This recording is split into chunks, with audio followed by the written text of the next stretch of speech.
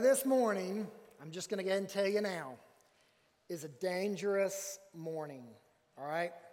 I'm going to go ahead and tell you now, you might feel uncomfortable this morning, all right? I'm just going to go ahead and put it out there for you.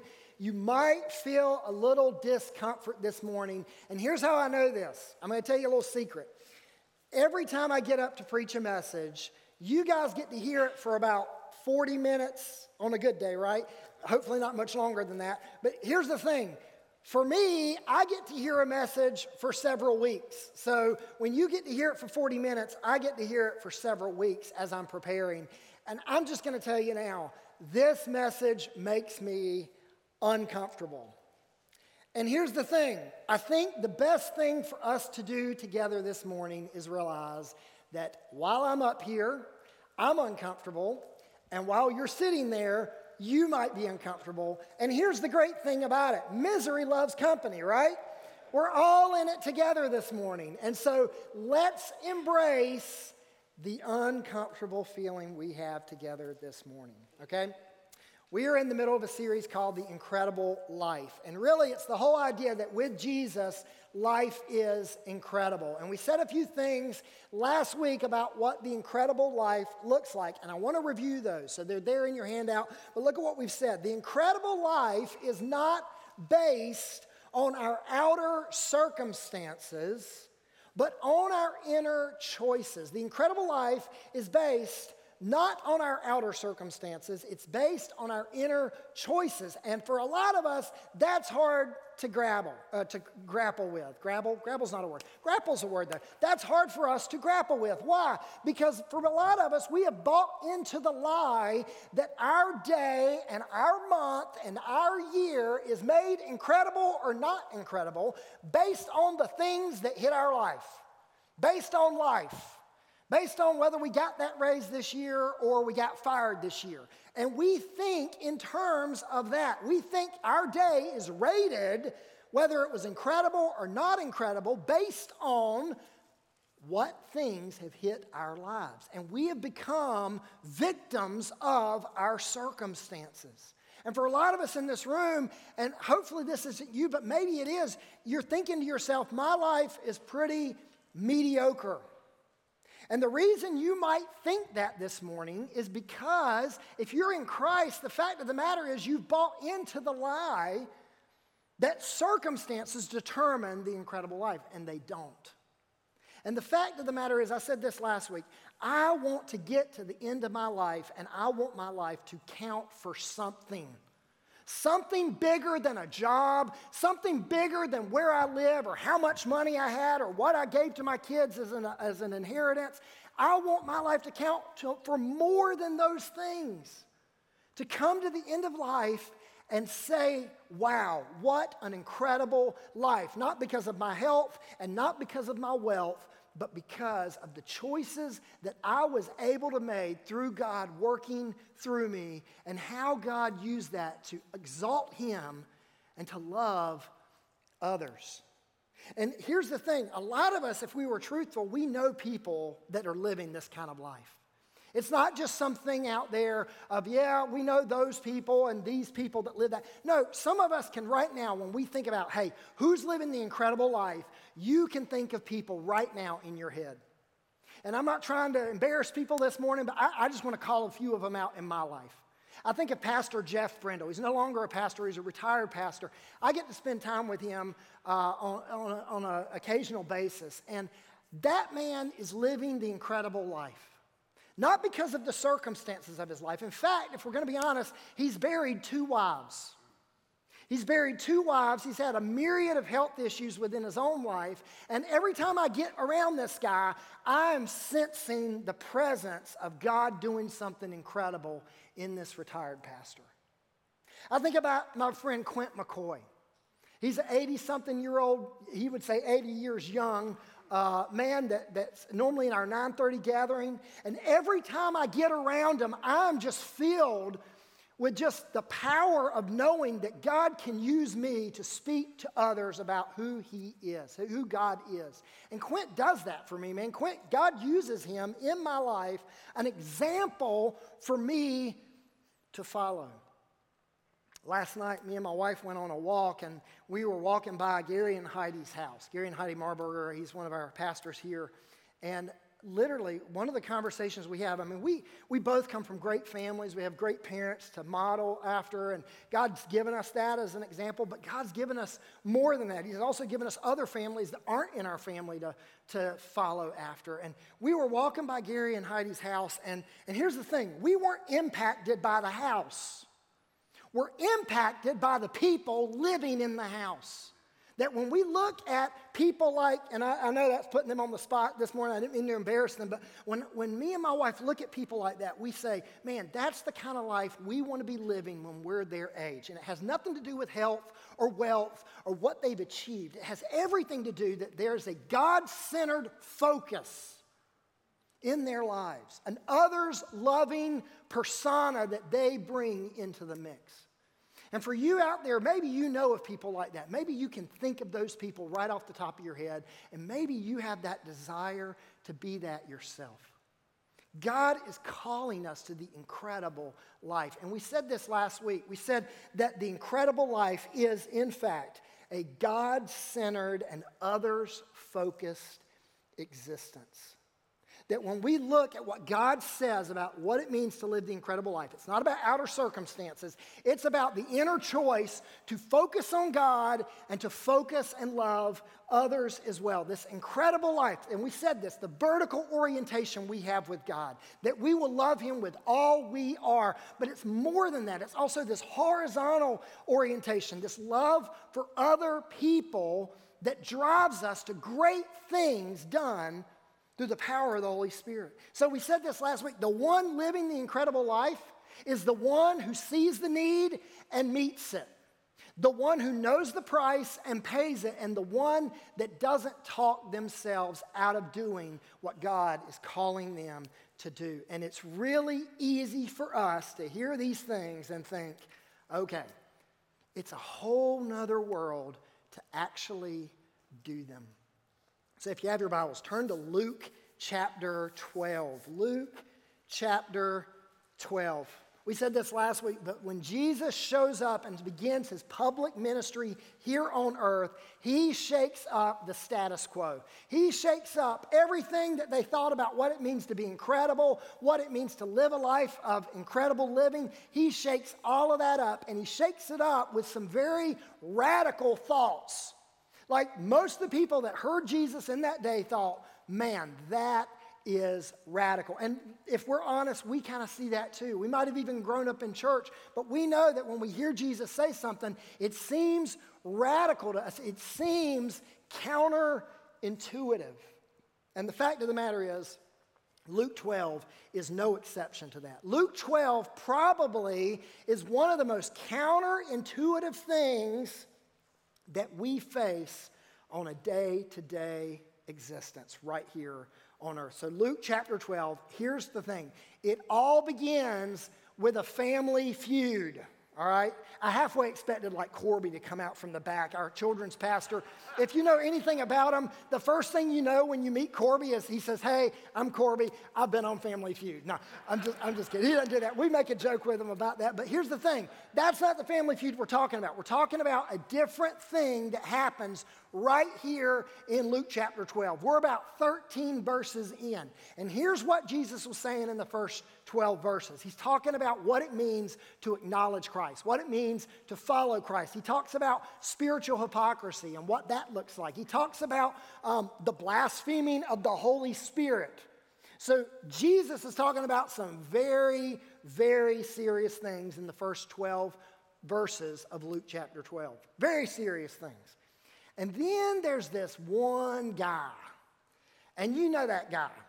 It's the guy that never says the right thing at the right time. It's the guy that doesn't sense the room. We know those people, right? Like, we know those people. This guy is not paying attention to what Jesus is talking about. He's not focused on what Jesus is saying. He comes from out of left field with this thing right here. And I'm surprised he just doesn't embarrass himself when he asks this question. So we've got blasphemy of the Holy Spirit, spiritual hypocrisy, what it means to acknowledge Christ, and then this guy stands up and literally shames himself with what he says to Jesus. Look at verse 13. Then one from the crowd said to Jesus, "Teacher, tell my brother to divide the inheritance with me." Now, you got to sense the humor here, guys. This is hilarious. All this serious talk, and this guy's just like not even paying attention. All he cares about is trying to get his brother to divide the inheritance with him, and he thinks Jesus can help him do it. And what does Jesus say in verse 14? But Jesus said to him, "Man, who made me a judge or an arbitrator of you?" Now, here's the whole point of this, and the reason I include this into our message today. This man was looking for Jesus to serve him, not save him. This man was looking for Jesus to serve him, but he wasn't really interested in this man saving him. And this isn't the main point for this morning, but man, it's an important one for us to remember. That Jesus is not merely a teacher that gives us options to consider.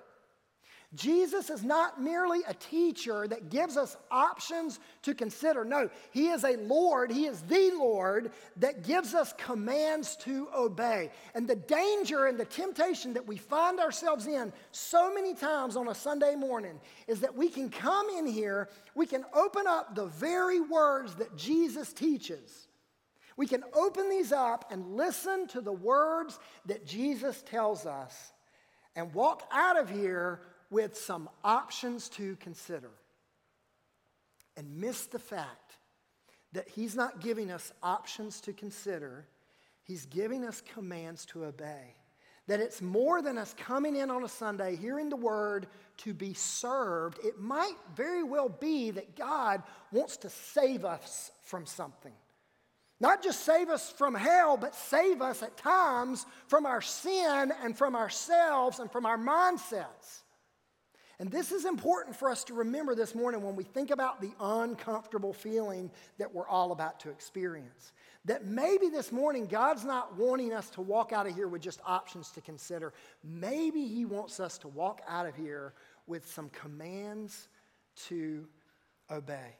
So Jesus, in response to this man, decides to give a familiar warning.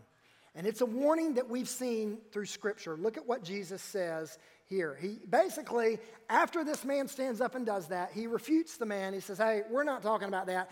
And then Jesus is like, "But while we're on the subject of inheritance and wealth and all that good stuff, while we're on the subject, let's talk about it for just a minute." And this is what Jesus says in verse 15. And Jesus said to them, "Take heed and beware of covetousness. Beware of wanting too much. For one's life does not consist in the abundance of the things he possesses." Anybody feeling a little discomfort yet? I am. The incredible life does not consist in the abundance of the things that you possess. Everything that Jesus was saying here was nothing new under the sun, by the way. This was not like just some brand new teaching that was like, oh, okay. No, Jesus talks about this all the time. In fact, Jesus commanded us to pray 121 times. He commanded us to believe 160 times. He commanded us to love 551 times. He commands us to give 908 times. 1 in every 3 messages, 1 in every 3 parables that Jesus taught had to do with wealth and possessions. And this is what Jesus says in verse 16. Then Jesus spoke a parable to them, saying, "The ground of a certain rich man yielded plentiful." So you have this rich guy. He's obviously in the agriculture business. We don't know if he's the guy out there farming or if he's got people doing it. But here's what we know. He owns some fields, and on those fields, some crops have come in. Now, here's the question that we need to ask. Who's bringing the crops? Who's bringing the abundance and the wealth?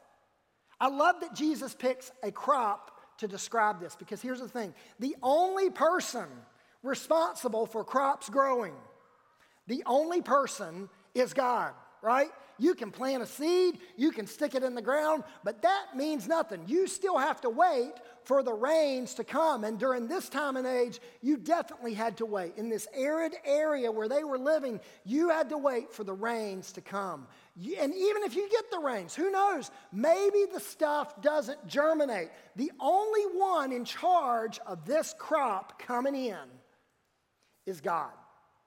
And here's what's interesting about this. God is the giver of abundance. He's the giver of wealth. God brings the abundance and brings the wealth into this man's life. But here's the question that we're talking about today. Is this abundance in his life going to become a blessing, or is it going to become a curse? Warren Wiersbe says this about wealth. If wealth is to be a source of blessing and not a curse, it must not be uselessly hoarded, unjustly gained, self-indulgently spent, or ruthlessly acquired. And here's the big problem with this guy in the story. He has a ferocious appetite. He has a ferocious appetite. And I'm not talking about an appetite for food. It's bigger and it's broader than that. It's so much bigger. This man has a lot of stuff, and look at what Jesus says about him in verse 17. And he thought within himself, saying, what shall I do, since I have no room to store my crops? This guy finds himself in a dilemma, and here's what the dilemma is. He's got so much stuff, he doesn't know what to do with it. He doesn't know where to store it, how to spend it. He doesn't know what to do. He's got so much stuff. And the temptation for us this morning when we read this passage and when we think about this man, the temptation for us, in fact, some of you might have already said it in your head, the temptation is to say, this isn't me. This isn't me. I don't have this guy's problem. Like, I don't have any wealth, Jonathan. I don't have anything. I don't have any abundance. This is not me. But let's take a look for just a minute at the American culture. This stuff blew my mind, by the way.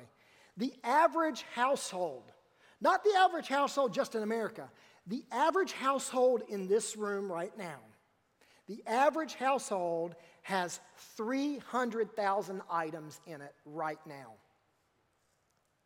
The average size of a home has tripled in size, tripled in just the last 50 years.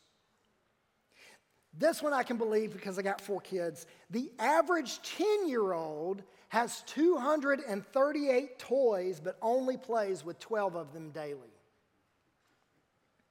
And the fastest growing segment of real estate, commercial real estate, over the past 4 decades is off-site storage facilities. There is enough square footage in storage facilities that every single American could actually sit or stand on that square footage all at the same time.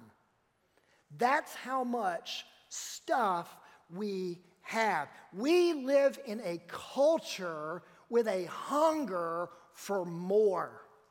A hunger for more, and there is no easy escape from it because everything in our culture promotes this type of appetite, this type of hunger for more stuff.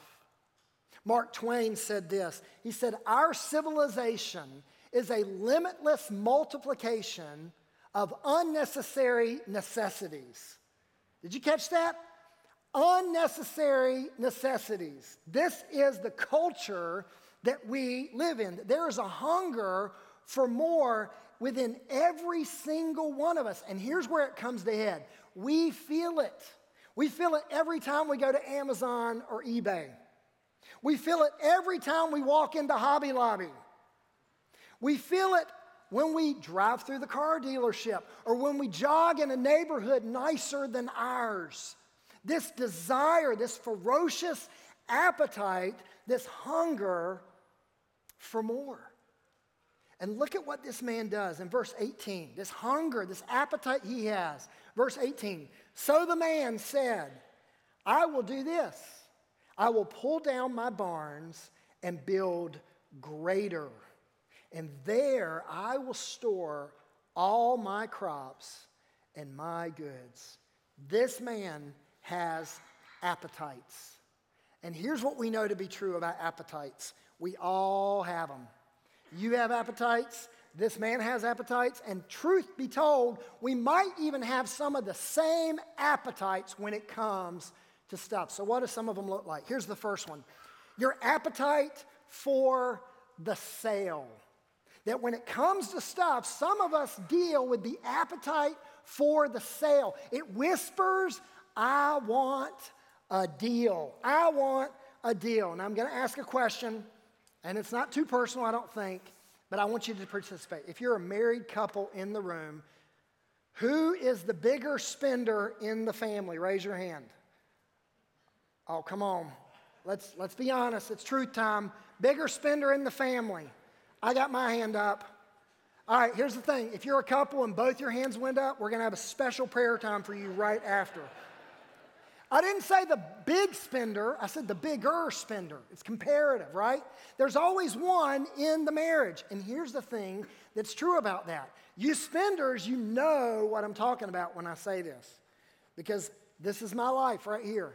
I'll come home with something, or worse, she finds something, you know, and she asks, where did you get it? Or, the worst question, why did you get this?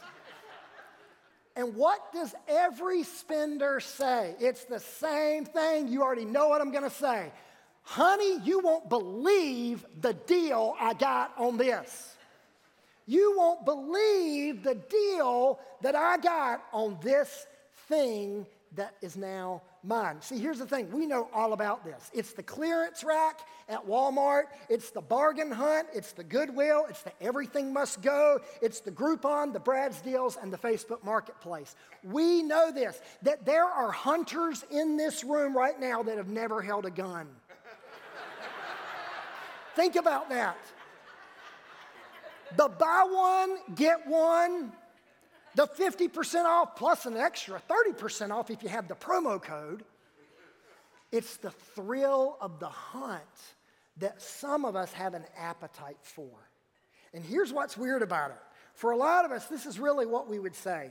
I didn't realize how badly I needed this until I saw how good a deal it is. And here's the thing, for a lot of us, those things are not even on our radar until we see the sticker. Until we see the sale, it's not even on our radar. And this is the part that gets super uncomfortable for me. Because over the years, my house has been filled with things that I have bought to salve this appetite.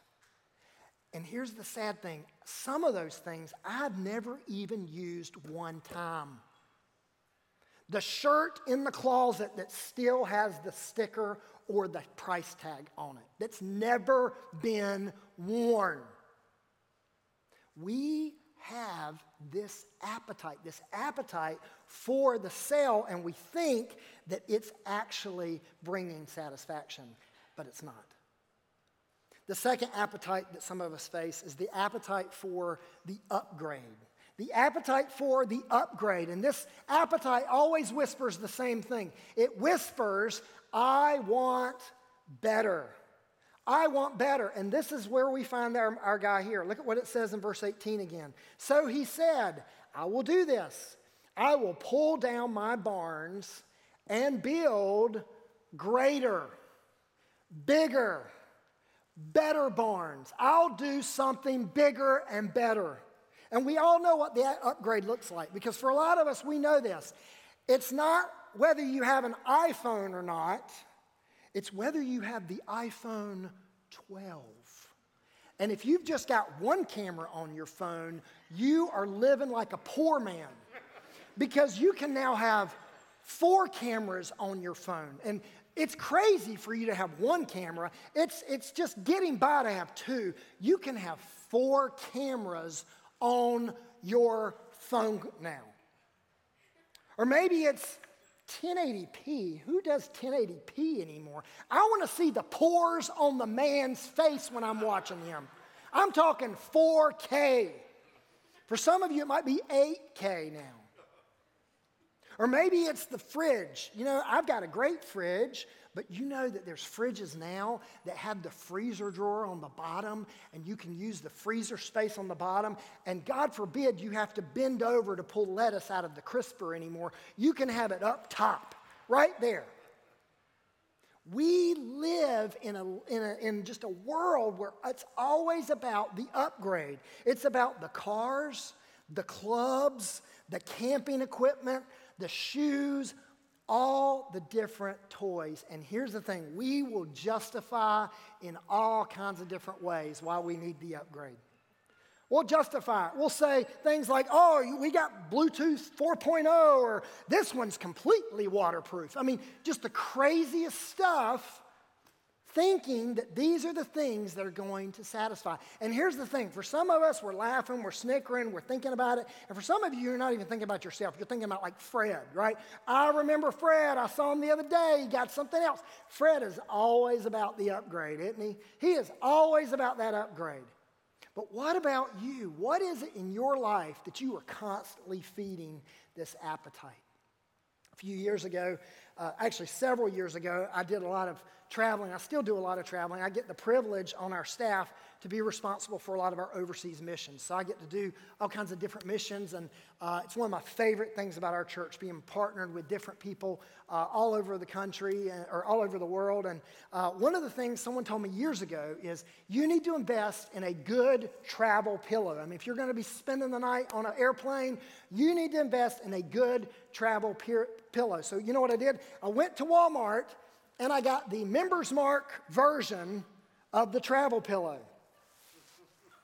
And I thought I had arrived. I'd never traveled with a pillow before, and I put this baby on that first flight, took a Tylenol PM, and I was gone.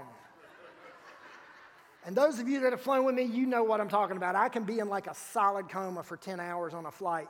And here's the thing, I slept amazing on this thing. It was wonderful. But then one day I was looking, and guess what? I found something better than my Members Mark, Sam's Choice, Walmart pillow. I found a Sea to Summit. Look, there's drool on that right there. A Sea to Summit pillow. And here's the great thing about the Sea to Summit neck pillow, if you didn't know this. This thing's inflatable, so I can ball this up in something really small. And that was kind of my justification, because I needed the extra, inch that I'm gaining by having this ball up into a little ball. And so I had this, and guess what? This is the craziest thing. I would sleep on this, and guess what? The sleep was literally no different between this and the Walmart pillow. Same sleep. Tylenol PM does the trick, all right? And then about a month and a half ago, guys, this is amazing. I was online, and it was on sale, and I found the Cabeau. C-A-B-E-A-U. It's a French word, which you know that means it's better, right? And this not only has the neoprene like the Sea to Summit has, this has the memory foam inside too. And that is, I have not even used this thing yet. But here's the thing, I'm pretty excited about using this, all the neck support I can get. But here's the truth about our upgrades. You're actually proving my point. Here's the truth about our upgrades.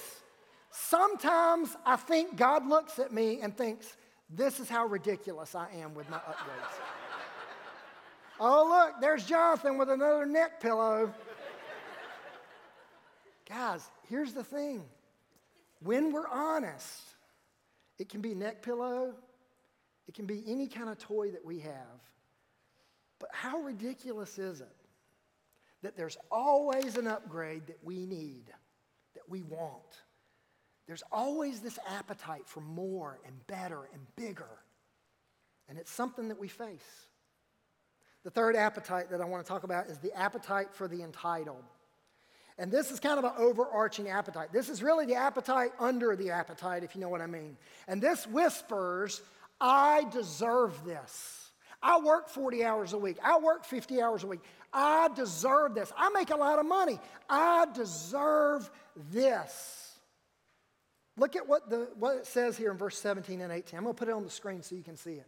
And he thought within himself, saying, what shall I do, since I have no room to store my crops? So he said, I will do this. I will pull down my barns and build greater, and there I will store all my crops and my goods. What's the common denominator in the story?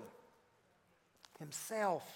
All this man can do is think about himself. I, me, mine. What does that sound like? It sounds like a 2-year-old. This is no lie. I'm not making up. I know sometimes people think, illustrations are embellished or whatever. This is a true statement. My wife can back this up. 2 days ago, I'm literally on my computer working on this message, typing away.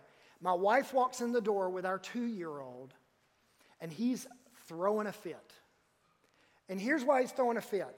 Because my wife went to the store to buy another 2-year-old a birthday present that my son was going to go and give the 2-year-old birthday present. But my 2-year-old wanted that birthday present. And I'm not kidding. I'm sitting at my computer, and I'm probably not having the best dad moment because he's talking and I'm just typing everything he says. And here's what's crazy. He gives me 3 sentences. 3 little 2-year-old sentences. This is exactly what he says. Verbatim. I don't want my toys. I want to throw them in the trash. I want these toys. And here's the thing that we see. It's a funny story and it's a true story. But here's the thing. For a lot of us, man, we're not much different than a 2-year-old. We sense and feel the same thing. If we're honest, this is where all of our appetites come from. A desire to fulfill myself at any cost. And what we don't even realize is that these appetites might bring about an initial feeling of excitement. It might bring about an initial feeling of energy in our lives. But ultimately, it's really a false satisfaction. A false satisfaction. We see this in the man. The man indulges. He indulges his appetites. And then look at what it says in verse 19. And I will say to my soul, who talks like that, by the way? If you do, I'm sorry, that's weird. And I will say to my soul, you have many goods laid up for many years. Take your ease, eat, drink, and be merry. This man finally thinks that he's arrived. He finally thinks that he's found his ultimate satisfaction, but here's the truth about his hunger for more, and here's the truth about your hunger for more and your appetites. Your appetites are never fully and finally satisfied. They will never be fully and finally satisfied on this side of heaven. They never will be. And everyone knows this to be true. Why? Because every one of us has sat down for our Thanksgiving meal. We've sat down to mom's cooking, grandma's cooking, whoever, and we've eaten, and we've eaten, and we've eaten, and we've eaten. And what do we say at the end of that big, giant meal? I cannot eat another bite. And 3 hours later, we're back in the refrigerator. Why? Because our appetites are never fully and finally satisfied. And we've got to learn this. That there's no amount of stuff that will satisfy our appetite. That when it comes to the appetite for stuff, there's never enough. There's no amount of money, there's no amount of wealth, there's no amount of entertainment that will ever satisfy that appetite. So we look to satisfy, and here's the thing, we lose something even greater in the process. Because here's the other thing about your appetites. Your appetites will always sacrifice the ultimate for the immediate. Your appetites will always sacrifice the ultimate for the immediate. They always whisper now and never later. And when we constantly indulge them, we are sacrificing the future and the ultimate for the immediate and the now. And this has consequences in our life. Let's be honest. Lots of people in the room are in debt. I know, it just got really real, right? Lots of people in the room are in debt. And I know there's these moments where life sucker punches you. You know, the moment where you're driving your car to go pick up your wife's broke down car, and then that car breaks down, and you get it to the shop, and you think, oh, it's the starter. And the mechanic's like, no, it's the engine. How much is that going to cost? $5,000. Oh, cool. How much is my wife's car going to cost? Not so lucky on that one. And we have moments like that. We have moments where everything just hits at once. But let's be honest. Most of our debt boils down to the house we can't afford, the car we can't afford, the entertainments that we can't afford. It boils down to the fact that we can eat dinner for $6 at home, but we go to the Cheesecake Factory and spend $62. It boils down to the stuff that we can't afford in life. And here's the thing, and this is not always true, but debt typically is a sign that we don't control our appetites well. And we are sacrificing the ultimate for the immediate just to feed an appetite that we're going to feel hours later. And that's not the worst consequence. The worst consequence is that there's not only temporal and physical consequences, there's also eternal consequences. That there is a spiritual realm that we as believers are in, or if you're not a believer, like it or not, there's a spiritual realm. And this is what we see with this man. This man thinks he has it all. And look at what verse 20 says. But God said to him, fool, moron, dum-dum, this night your soul will be required of you. Whose will those things be which you have provided? He's basically saying, hey, who will get what you intended for yourself? And for some of you, you're thinking, well, that's okay. His kids will get it. Yeah, but here's the problem with that. His kids are probably going to mismanage the stuff just as bad as he did, because there was never an example in their lives about what it looked like to live the incredible life in this. In the end, was all of this acquisition of stuff really worth it? People who are satisfied only with the things that money can buy are in great danger of losing the things that money cannot buy. Nothing incredible about this man's life. Nothing. He has all this abundance. He has all this wealth.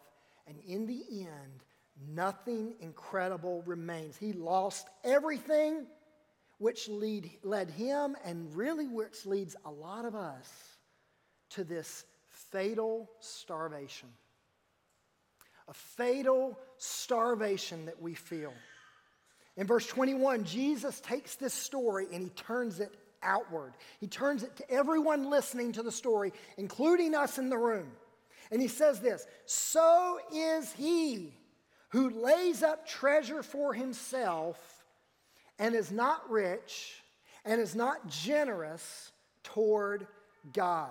Jesus is saying here that anyone who does things like this is no different than this fool. In the end, his mistake was fatal. And here's the thing we got to keep in mind.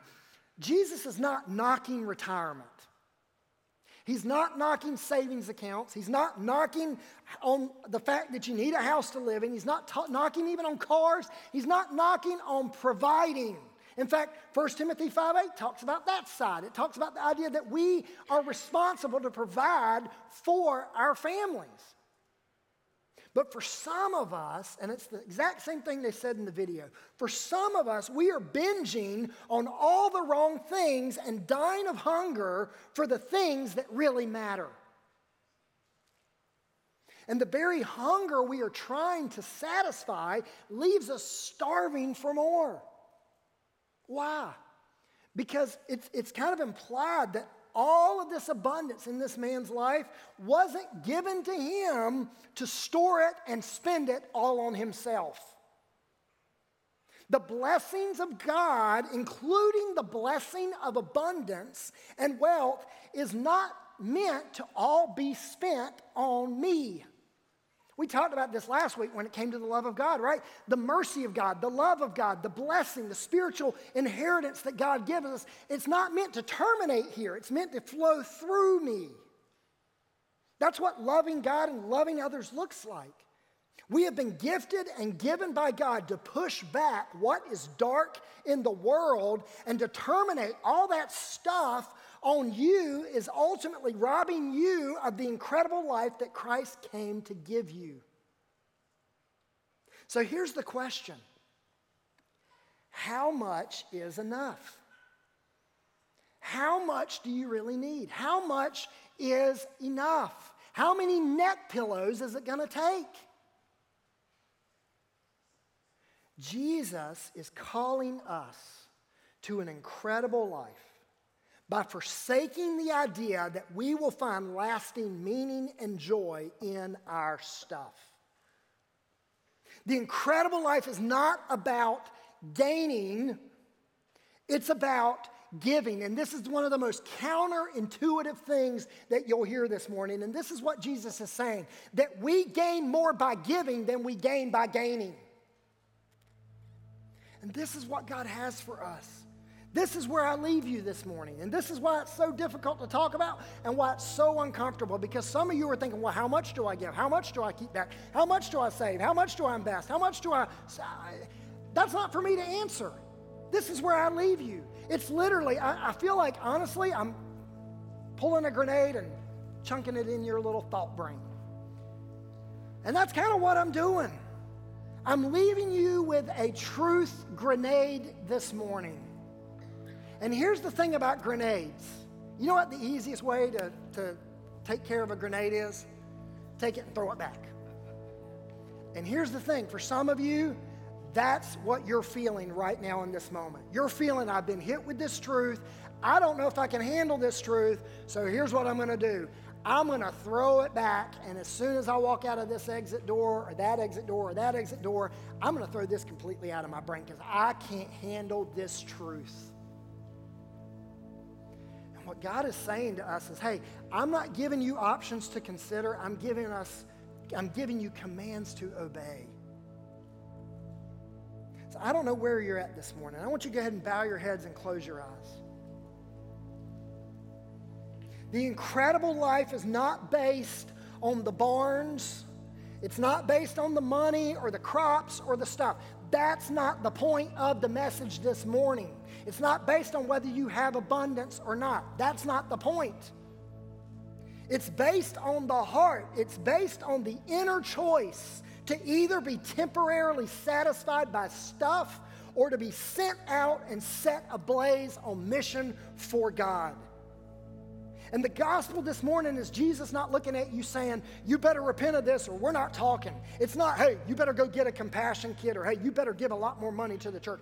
That's not the gospel. This is what Jesus is saying. He's saying, hey, I have bought you with a serious price. And I bought you with a price, my blood, my sacrifice. I bought you with that, and I'm trying to save you from you. To rescue you out of a life of frivolity, being swallowed up by trinkets and garbage that is just a few years away from being in a landfill somewhere. And guys, this is where I find myself this morning. Conflicted. Weeks of this. Conflicted. Stuff having to leave my house. Not my kids' stuff or my wife's stuff. It's my stuff. Like, this is a personal thing that I'm going through. How much is enough? I want my life to count for something, and I believe most of you in this room want that.